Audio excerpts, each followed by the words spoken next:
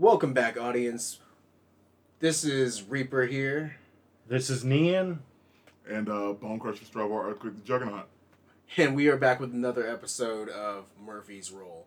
Today, we got a special guest with us, our game master himself, Lucas. Yep, that's me. So, what we're doing is every now and then we're gonna bring a new special guest on from our party or whatnot, and we're just gonna kind of just have a random Q&A, how they feel about the session so far, how do they feel about what went down, and like what do you think your character is going to be doing in the future. So, But right with our Game Master here today, he's going to be doing a little bit more focus on the world, because if you couldn't tell too much from our episode 1, we didn't know a whole lot about the world, but our lovely Game Master here, who has to deal with our craziness, he's going to give a little more explanation. Also, probably want to get, we'll also do a little bit of Q&A. Paul also want to get a little more of his experience, kind of get some more tales from him and his D&D experience. so Lucas, if you will. Yeah, so there's a lot of choices for when it comes to settings in particular. I mean, you can adapt old settings, use new settings. 5th edition is still relatively new, so it doesn't have a whole lot to pick from. The main two ones that they use for 5th edition are usually Greyhawk and mostly Forgotten Realms. They're, as of this recording, about to introduce a lot more to Eberron, which the Eberron setting is really cool. I always liked the concept of Magitech.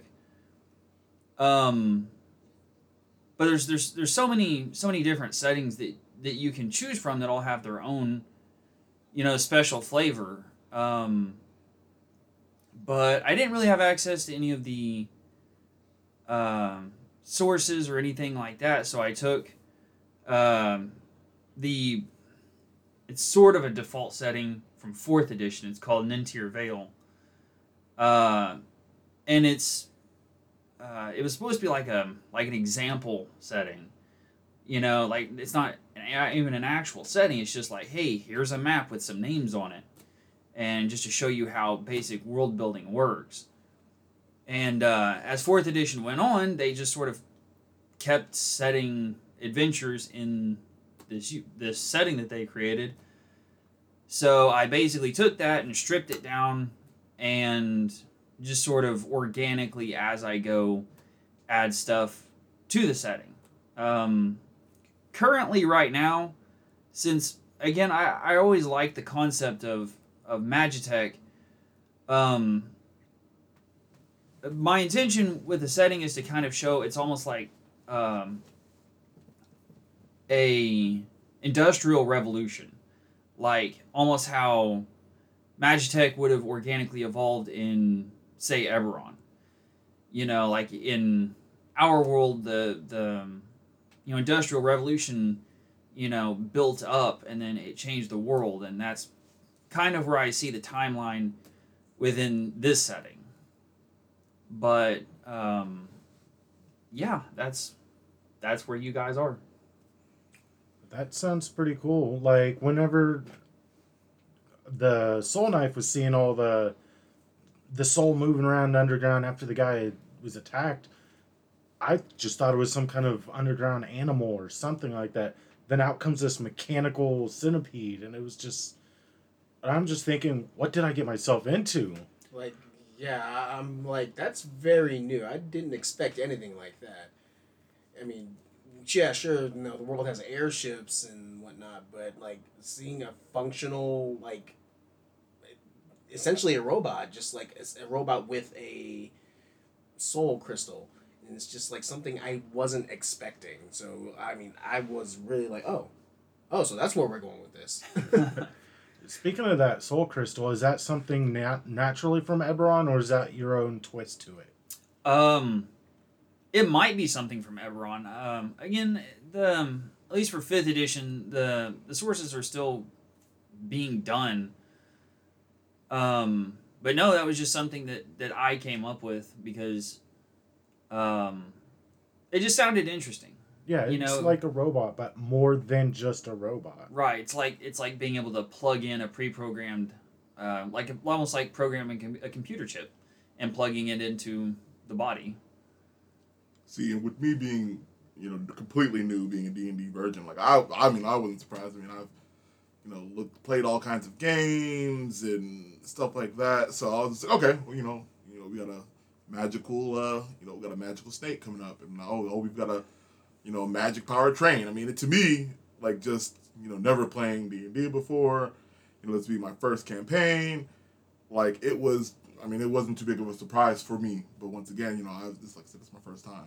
And it's definitely a challenge as a GM is pushing the envelope and trying to show you guys something new every single session, which it's hard, but at the same time if you know where to look, there's decades of resources to look through. Like with the train that's from Eberron. I mean, a lot of that stuff, it's not unusual. It's not hard to find. It's just looking around, and it's just a bunch of pieces that you have to mush together to get a whole cohesive game. Okay. And like, what were some of your other inspirations? Like, help me out here. What was the the ferrets? What exactly outside of the party, just somehow bringing it up, which I don't remember. What made you like, okay, yes, I really need to do that, and you do it? Honestly, that was the craziest luck you guys will probably ever have. So, hear me out here. So, in my binder, I have most of, because I have the binder in front of me right now, most of this is random tables that I have found from versions of Dungeon Magazine. I found someone had archived all these magazines, and in some of them they have fun little tables for you to use for anything. I mean, they're universal. And I rolled on that table, and that's what you guys got. You gotta remember in 3.5 in the character in the PHP, there's a certain part where you don't even have to write your own backstory to come up with your own character's quirks, flaws, stuff like that. They had a table. You just rolled the dice, and your character could be anything. Yeah, and that's largely why I keep them. Is sometimes, when you hit kind of a doldrum in a game flow, which it happens. I can just flip through there and be like, and roll a dice and be like, so 4 monkeys walk across the street. What do you do? I dropped my jaw in shock. Like, what the hell are these monkeys doing here? Right, and see right there, something comes from that. Well, if it was our group that happened to, there'd be a lot of monkey business going on. Yeah, Wow. we might have to hide the monkeys away from Alistair, otherwise he might want to try to take them as a pet as well. Yeah, so we were out of recording making fun of Alistair. Like, how is he gonna take that? Oh wait, hold on, I gotta stop there because that's spoiler territory. It's probably just gonna end up becoming just a druid. If he multi-class, No, not multi-classing, just pretending he's a druid. Just a pretending. barbarian that Yeah. pretends he's a druid. Okay, that sounds Well, like him. That I've sounds seen fun. something recently, a video where there's barbarians, where it was a multi-class yeah. between bards and barbarians. It was a pretty interesting take on the name. I could see it happening. So one thing we discussed yesterday in the other episodes, the drow and the shadow guy. Did they actually have names? Because we just use nicknames for them. I mean, yeah, Birthbringer. I mean, even if you give me names, Yes, Birthbringer's I just gonna Don't actually call have them. my actual campaign notes with me, but yes, they do have names. Like they are planned out. So Okay. So there's more to it with the Shadow Man then. Yeah. Oh God, here we go. I thought once we left this area that he was going to be done, but apparently I am wrong. I Shadow don't Man know will be back. because Shaw never went back to talk to him. He may decide to follow us. We have a stalker now. Great. A Way to second go, stalker. Shaw. Hey, look, me and Shadow Man, we homies. All right. I be giving him coins. He just be kind of looking at me like I'm stupid, but it's whatever. We're friends. well, if you remember right, he was upset that he got cheated. because he cheated him, because he gave him the darts as payment, and he lied to him and told him that the darts were family heirlooms. We had a And- discussion about that too. Like, I stay up at night just wondering, what if they really were family heirlooms? He lied. Like I said, them lawn darts ain't no family heirlooms. No, they were just garbage. But Well, I mean, it's understandable. Like if you don't have anything that you consider valuable on you, you just kind of bullshit your way through the transaction. well, the way Shaw is, he's pretty much a kleptomaniac as well. So of course he's not going to give away valuables. He's going to like, oh, this is trash, but it's a family heirloom. Is Shaw a kleptomaniac as well? Yeah, there's been a couple times he mentioned, oh, it's a good thing I don't have the gold. Oh, fair enough. Oh yeah, okay, yeah, I remember now. I can imagine him if he did have the gold that he just kind of just up and walk away from the party and we'd never see him again. Or, spend it on just random things that we don't necessarily need. He'd be like, you know what, that cloak looks nice. Why not?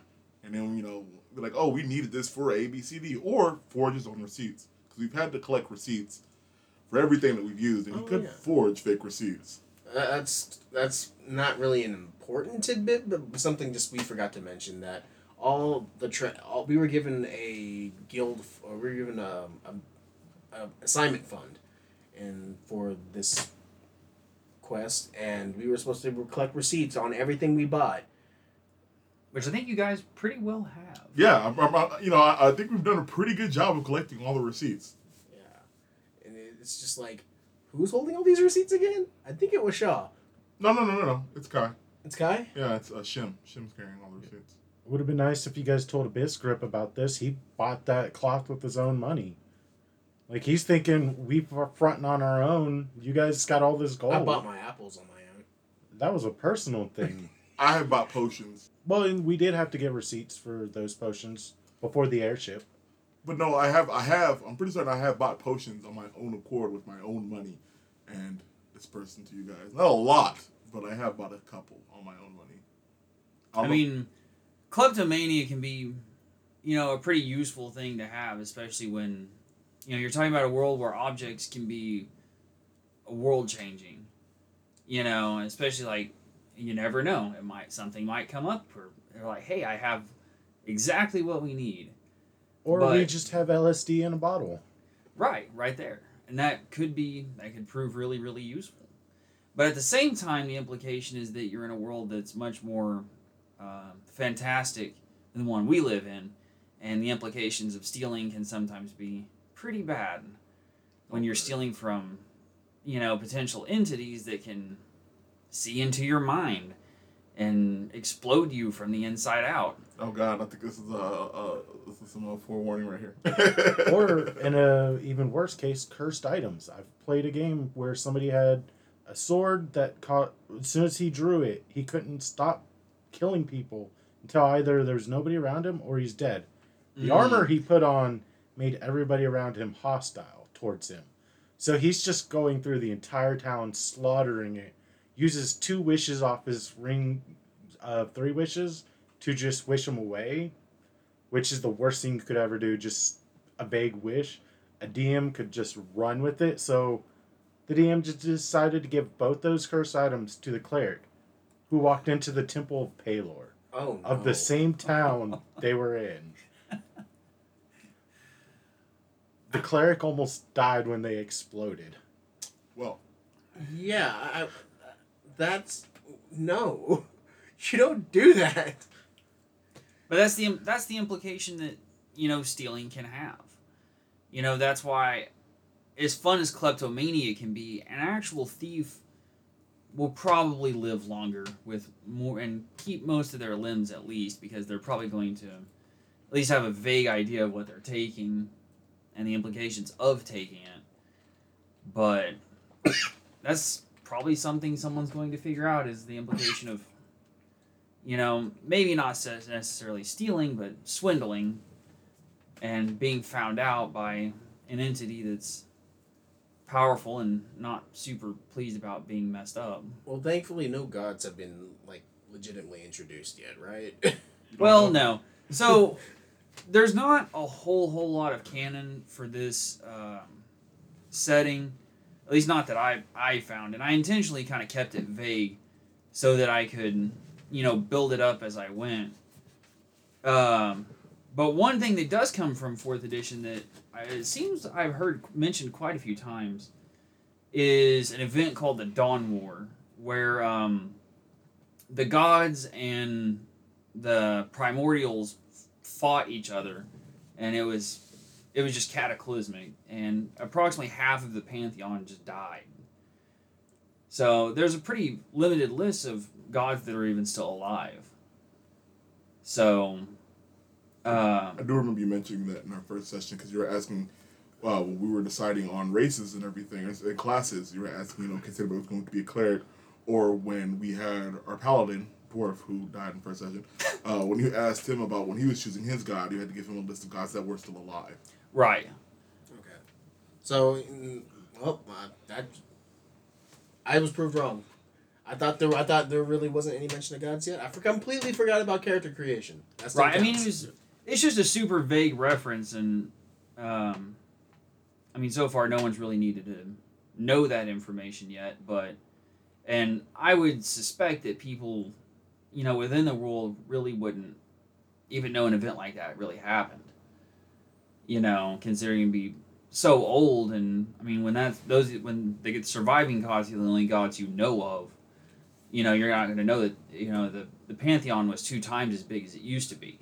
But at the same time, I don't think that, with the exception of One Arm Crazy Dude, I don't think very many of our party is very spiritual.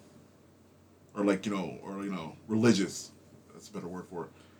Because, I know with Birthbringer, we have our own beliefs in the Goliath system. We don't really worship gods, per se. And so, maybe I'm just speaking out of my ass because it's just, that's how my character is. But you're definitely not wrong. I think a lot of times gods and deities and any kind of high-powered entity like that, I think sometimes they're treated more almost like how alignment used to be, where it was mostly a mechanical thing. And one thing about 5th edition is it's much more streamlined than the other editions, with the exception of 4th edition, which was too streamlined. But it's much more streamlined now, and from what I can see, most people are glad that they made the alignment system pretty much redundant. You might use it for some mechanical places here and there. Say you travel to some outer planes, it could have an effect if that's how the dungeon master decides they want to make it. For instance, if you're lawful and you go to a chaotic plane, you might suffer negative effects. That's why I always tell players to at least pick an alignment for that vague eventuality that might come in. And I think gods are, mostly held in the same regard, that they have some roleplay capabilities where, maybe you want to become a god. Well, maybe you need to murder one and do it, or maybe your character finds spirituality. If you're a cleric and to another extent a paladin, you're probably going to have a lot more roleplay opportunities with your god. And I think that's something to think about, is how does your god view you? And that's definitely something to consider. It's very funny that you mentioned clerics being very spiritual and whatnot, because your class, the battle medic, is basically just a reworked cleric. Yes, but the thing with the battle medic class, with my character's class, is I don't necessarily have to choose a deity or belong to a church. Yeah. What it is there's 2 different options for the battle medic. Is one, you can belong to a church. They have an order for the battle medics. But there's also, you can be trained by somebody who used to belong to the order who has been expelled or Left of their own volition. Left of their own volition, and you can be trained by them, and that's what Birthbringer was. He was by trained by a battle medic who used to belong to the Order, and so it has no real play on his, on his religion or any spirituality. It has no play on it. I mean, he's faithful and he loves his master, but other than that, I mean, he doesn't follow his whole beliefs of religion and everything. So. Well, and also, while we're on the topic of classes, so at the beginning, before we even really had our session 0, which was our character creations and whatnot, I threw at you the original concept of Soul Knife. Mm-hmm. And as I agreed with everyone who I've talked to about that, the Soul Knife is broken. Oh, yeah. So It can be, yeah. I mean... But then again, it's... Because if I remember right, you got rid of some stuff out of it, too. I got rid of probably 50% of what was there. Right. And... I mean, I haven't been able to tell that it's that broken, other than potentially the sight. But even then, it's not really, to me, something that breaks the game. Because I can basically make it as vague as I think it ought to be. And especially because, I mean, it is sight, and sight can always be impeded, in some way. If it's under the ground, you're not going to be able to clearly see what it is. If it's, because I don't think you can see through magic darkness, can you? I cannot. Okay, see, that's another thing. You can always, it's something I can still impede if I choose to. Right. Especially if, for instance, someone knows about your character, even though you're as unique as possible. Someone who might know about your character could find a way to impede your sight still. So, even then, there's still ways to get around it. Okay. What I was originally getting to before I stopped on that, what, as a DM, what do you feel you really allow for homebrews? Because, I mean, of course, there's a wide array of homebrews out there. Right. And then, I mean, some just oh, hey, this looks really interesting. Can I try this? I spend a lot of my time looking through homebrew content. Just for anything. Magic items, classes, races, and almost 90% of what you see is broken in some way. And that's not always the fault of the creator, intentionally trying to play something that's broken. It's just it's not easy. I mean, even, Wizards of the Coast, when they come out with, a new class or race or something like that, it still goes to the Unearthed Arcana for playtesting. Like the current Artificer. I think this is the 3rd version they've put on there so far. I'm not well versed in that. Yeah, I think the current one right now, which I think this is the one that's going to stay. The release date's coming up very soon for that. So. Yeah, because I think that's coming out with the new Eberron book coming out. November 8th, off the top of my head, I think it is. The new Return to Eberron. The new class. That's it. The new class and 16 new races. The reason it says so many new races though is because there's a dragon stone or dragon crest or something. Oh, the dragon mark.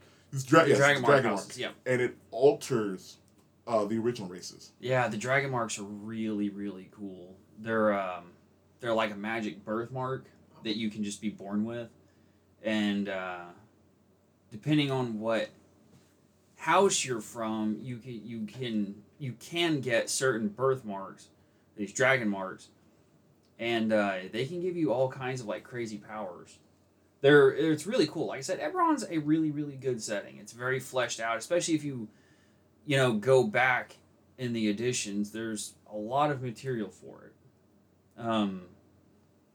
But there's so many settings that people really want. Personally, I think Dark Sun would be a really cool setting to see. It's kind of an underdog. Not a lot of people know about it, but I think Dark Sun would be something really unique and interesting to see. But yeah. Okay. Oh, but you were asking about the homebrew stuff. Yes, what So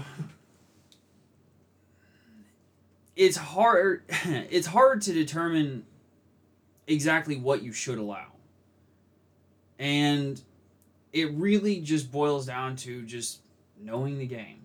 Knowing the mechanics. Like the action economy. I mean, I've seen some classes come out and they'll let you do like 50 different things.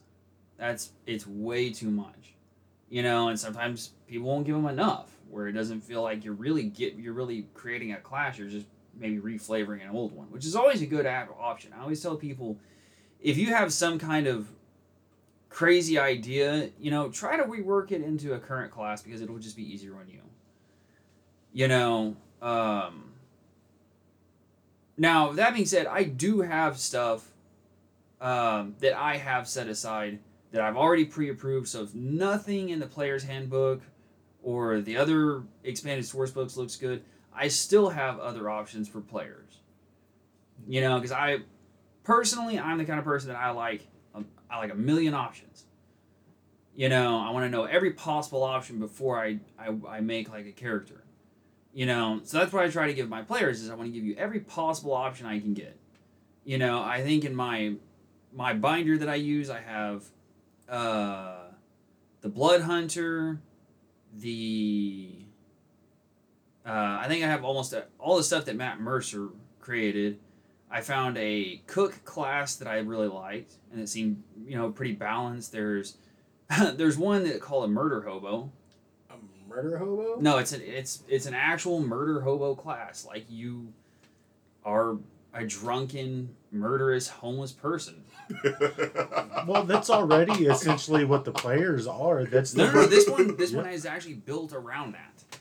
Wow. I mean, I've seen a lot of drunken characters. Nobody really has a home because you just travel all over the place killing everything you see. So I guess they were on the right track. Why not make this an actual class? Yeah, someone made that, and I was like, I had to have that one.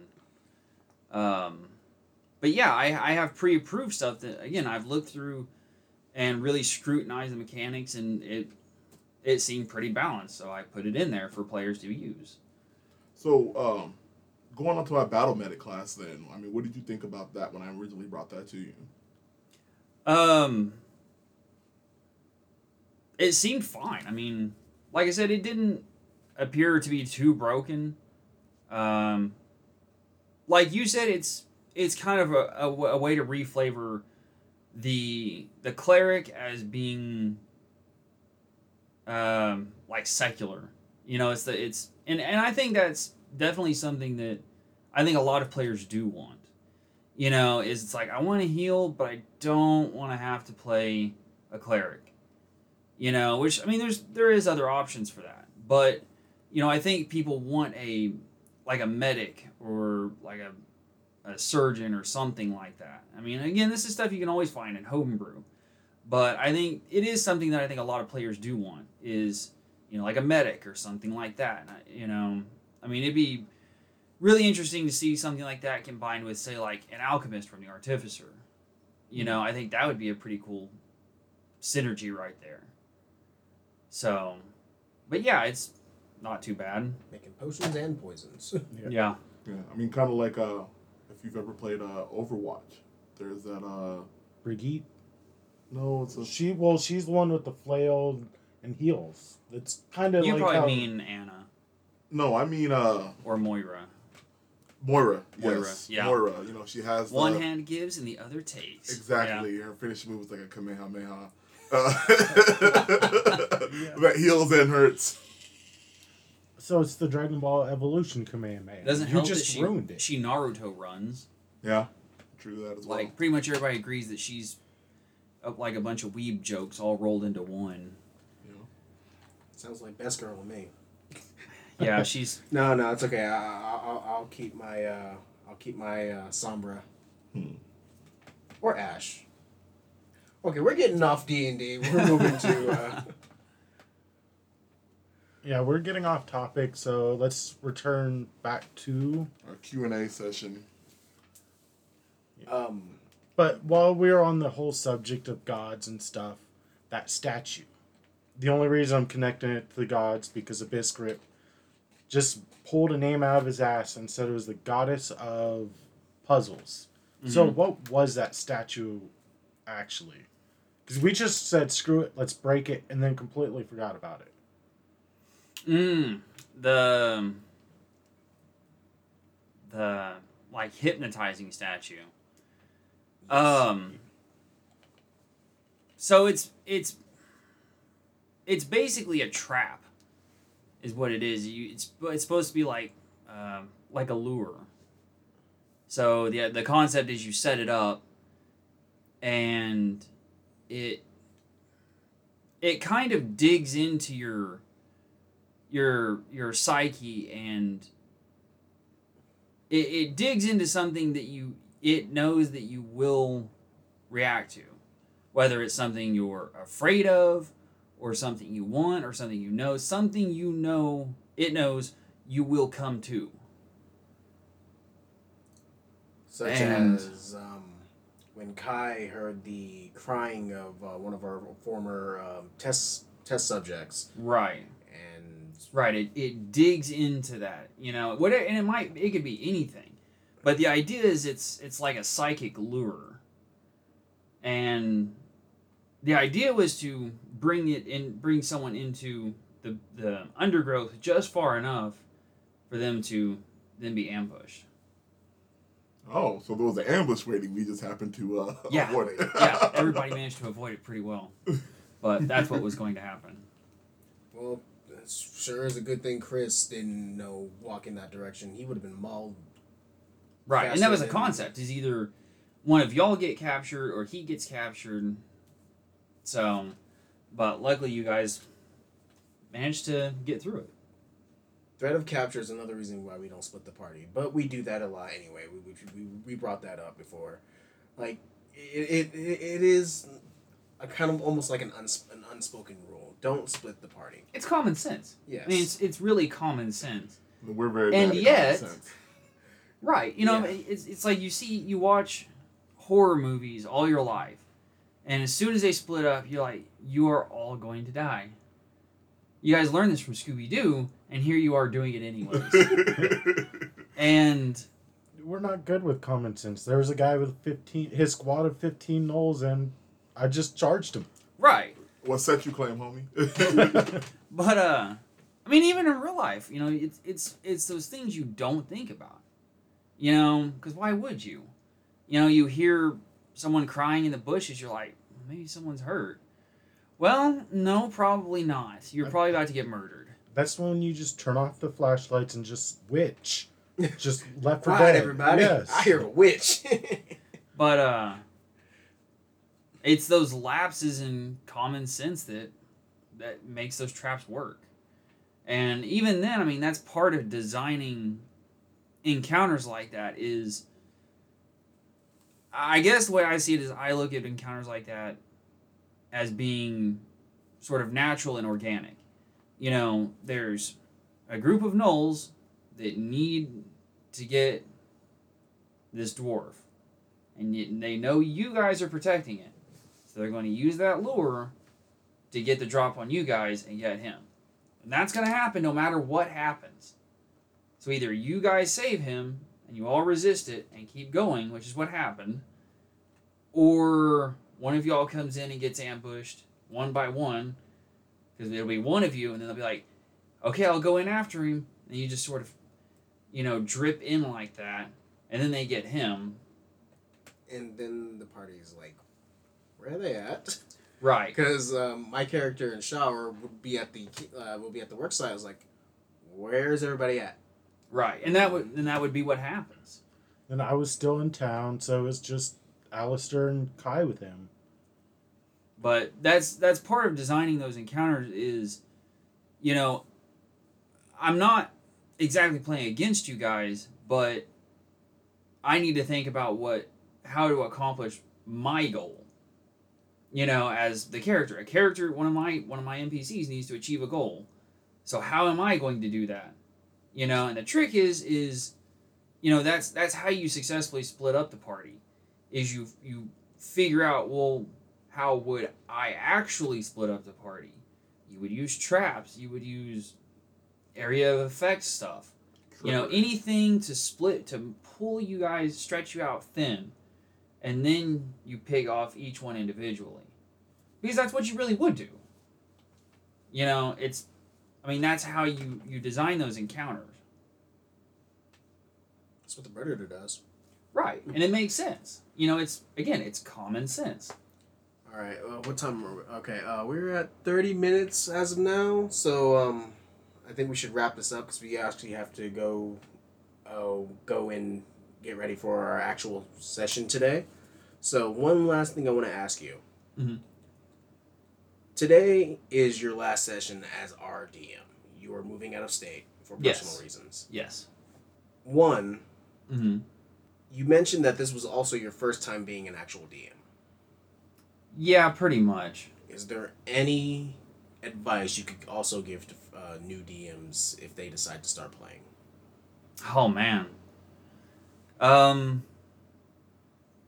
I think the biggest rule is have fun and try to make sure everyone's having fun. Don't forget that you are a player as a DM. You know, you're playing a different part than the players are. Look around online for resources. There's so much resources to use. Don't be afraid to wing it. That's the biggest secret to DMing, I swear, is just being really good at winging it when you need it. That's why I have all the random tables. You know, if I don't know what to do, there's probably a table to fix that. Don't be nervous. You can do it. I see people online talk about being nervous. You know, you can do it. It's not brain surgery, which might not be hard, but everybody says it's hard, so I presume brain surgery is pretty difficult. But anyone can do it. I promise, anyone can do it. Just look around a lot. Read the Dungeon Master Guide. That's I think one of the coolest things in the Dungeon Master Guide is the charts where it shows you how to randomly make a dungeon. It has everything in it. You just roll dice on the tables until you're done. That's the coolest thing ever. I have a whole bunch of them here in my binder that I just set and just make out of boredom. You know, but you know, just read a lot, look a lot online. There's so much resources. You know, especially for past editions. I mean, that's really, really good material you can use. But yeah, just the biggest rule is have fun. Make sure everybody's having fun. Do what you can. All right. And I think that's going to wrap it up for us. Again, we have another engagement to be. Lucas, thank you so much for being our DM and for being here today. Well, it's been really awesome. You guys are... You never forget your first. That's a nice way to put it. Maybe we should take our minds out of the gutter for a minute. I mean, if we have to.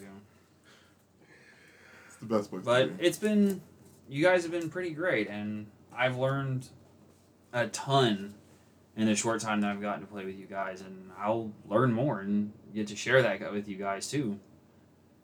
All right. And hopefully, someday you may come back and we may run another game with you. Very well may. Hey, if you ever come to visit, we'll let you come and be our guest DM. Oh man, yeah, that's always fun. Or if we need, or if we have to, just to run a one-off. Yeah, runoffs are nice. One-offs are nice. It gives us start all the players at 15. It gives him the ability, more flexibility to throw more dangerous stuff. But if you decide to run us through Dungeon Land, I'm saying no. Oh man, I've thought about that too. Infinite Dungeon. I already just put it in my hat and say no. Oh yeah, no. I don't know what Dungeon Land is, but I'm down. Oh yeah. Think Alice in Wonderland, but everything's trying to kill you. Everything wants you dead. Sounds like fun. And everything is very, very mean. It's an old thing I watched a while ago. I don't know if you've heard of the the guy Noah Antweiler. He goes by Spoonie. Mm-hmm. He used to do. I'm not sure if he really does it anymore, but he used to have like this little D&D segment he would do called Counter Monkey, and that's where I watched his video on it. And I watched it. I'm just like, oh my god, that sounds horrifying. I'm gonna have to check that out. It sounds interesting. I'm not gonna lie. Since I'm taking over as DM from you, I've been watching his videos again, kind of like religiously, trying to pick up hints and stuff there. And that's good. Just because that's how I learn pretty much everything. Is I go through tons of material and then just sort of distill that into what I need. And that's basically what I've done. I mean, like I said, there really is a lot of resources. There's a ton of YouTube channels. I mean, there's literal decades of just official material alone, to go through. And that's all, available from various places. You can find it, you can get it, and there's a lot of good stuff there. All right. I think this is a good spot to wrap up, guys. We've already said we're leaving twice, so let's not lead these people on too much. Fair enough. All right. Thank you for listening, and we'll catch you next time on Murphy's Roll. Thanks for listening.